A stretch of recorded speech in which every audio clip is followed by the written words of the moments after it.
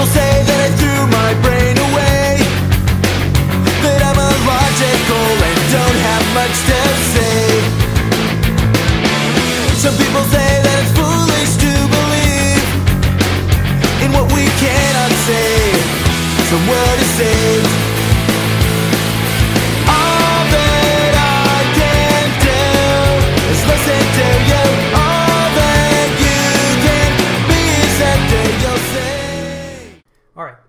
The reason you have for not believing in all the other gods is the same reason I don't believe in your God. Anyone who's been online or in debates talking with atheists has heard an objection like this. Is it a good one?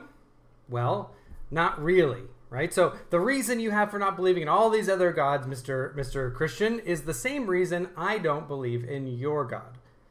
The thing that I want to ask is, really? Is that really the case? So much like most online atheist memes, this one just falls flat the instant we even apply the most superficial scrutiny to it. So does the atheist who asserts that they really disbelieve in my God and all other gods for the same reason that I disbelieve in all other gods, are they being epistemologically consistent? Well, let's think about it.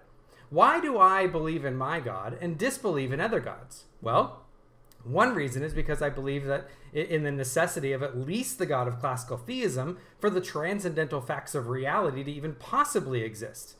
So you don't believe in the God of classical theism because you believe the God of classical theism is at least necessary, Mr. Atheist? Probably not.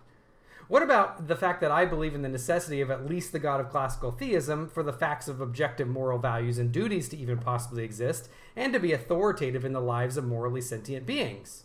So, Mr. Atheist, you don't believe in the God of classical theism because you believe the God of classical theism is at least necessary? Again, probably not.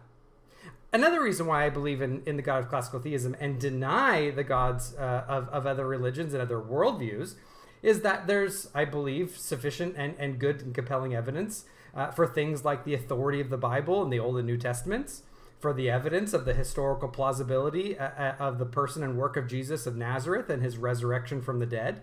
I think there's evidence for the reality of things like historical type and antitype fulfillment and prophetic fulfillment in the person and work of Jesus Christ that's described in the scriptures. And I also believe that there's an inner witness of the Holy Spirit as a personal warranting condition for my own belief. So, Mr. Atheist, you deny the existence of God because you think all those things are true? Again, probably not. So to get around this, someone like Stephen Woodford from Rationality Rules, in replying to William Lane Craig, seems to not only not know any of these warranting conditions for why Christians believe in one God and categorically deny others, but he also just waters down what little force this objection would even have in the first place to a point of just being utterly trivial. He reframes it as simply, I'm not convinced of the evidence for your God, just like you aren't convinced of the evidence for other gods. Well, if that's all that this objection is meant to mean, that we do not believe the things that we are not convinced of, that's just an appeal to personal incredulity. And who cares? What's the point of the objection then? Anyone could use that for any position that they're not convinced of as an objection to it. The young earth creationists could look at the evolutionists and say, well, I disbelieve in evolution for the same reason you disbelieve in all other failed theories of speciation. I just disbelieve in one more than you. I'm just not convinced of the evidence. Okay, who cares if you disbelieve or not? The question is whether or not it's true and whether or not the evidence is good. And Woodford likely would come back and say something like, but we have all of this evidence for evolution. So, fair enough. But Woodford recast the objection as merely a statement of personal incredulity. I'm not convinced of evidence for this certain position. But again, if the objection to Christian theism is just the bald statement of one's own incredulity, then the objection just has no teeth. It's pointless. It's just waxing autobiographically about something you don't believe in. Just like the young earth creationist who says, well, I'm not convinced of the evidence for evolution. Woodford and the atheists are saying, well, I'm just not convinced of the evidence for theism. Well, if Woodford wants to then go to look at the quality of the evidence and argument for a position, which he should do, and thankfully at least he tries to do sometimes in his videos, unlike many online atheists, which I appreciate him for, then he's moving away from the original objection that he just isn't convinced. And so even he's abandoning the own objection. This, by the way, is the same problem with John Loftus's outsider test for faith. When I use the same justifications and questions for other worldviews and religions as I do for my own, again, something like the necessity of grounding for transcendental facts of reality, for objective morality, for the intelligibility of the cosmos and the applicability of elegant mathematics to it, for the fine-tuning and specified complexity that we see in nature and biodiversity, for the resurrection and so forth, I find all of these other worldviews and religions wanting or even just flat out false.